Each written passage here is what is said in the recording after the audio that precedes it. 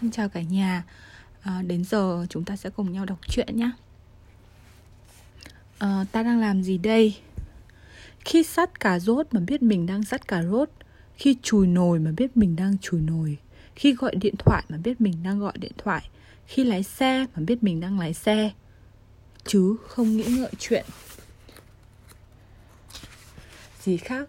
Tức là ta đang hành động trong tỉnh thức, khác với thói quen vô thức đang hình thành trong ta, làm mà không biết mình đang làm cái gì, làm cái này mà nghĩ đến cái khác, trong khi làm luôn bị vọng tưởng kéo đi. Nhiều khi xảy ra sự cố thì mới giật mình bừng tỉnh. Ta đang làm gì đây? Hay ta đang tiếp xúc với đối tượng nào đây?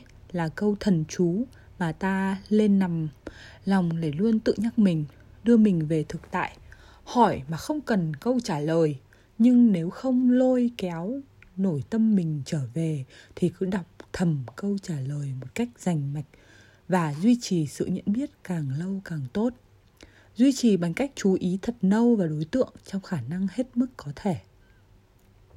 Để có sự nhận biết rõ ràng và sâu sắc hơn, từ trạng thái chú ý, ta chuyển sang trạng thái quan sát. Đối tượng ấy, công việc ấy đang diễn ra như thế nào? Câu hỏi này sẽ giúp ta nhìn kỹ, nhìn sâu, nhìn từng đường nét chi tiết về đối tượng. Thí dụ, đóa hoa đang héo rũ, thức ăn chưa chín tới, cái nồi còn chút dơ, giọng nói người ấy hơi run, nồi khoai đang bốc hơi, trăng đã lên tới đầu núi.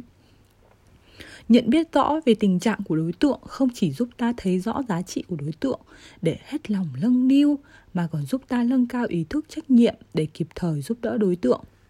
Điều quan trọng hơn nữa là ta bắt đầu hình thành thói quen hay biết.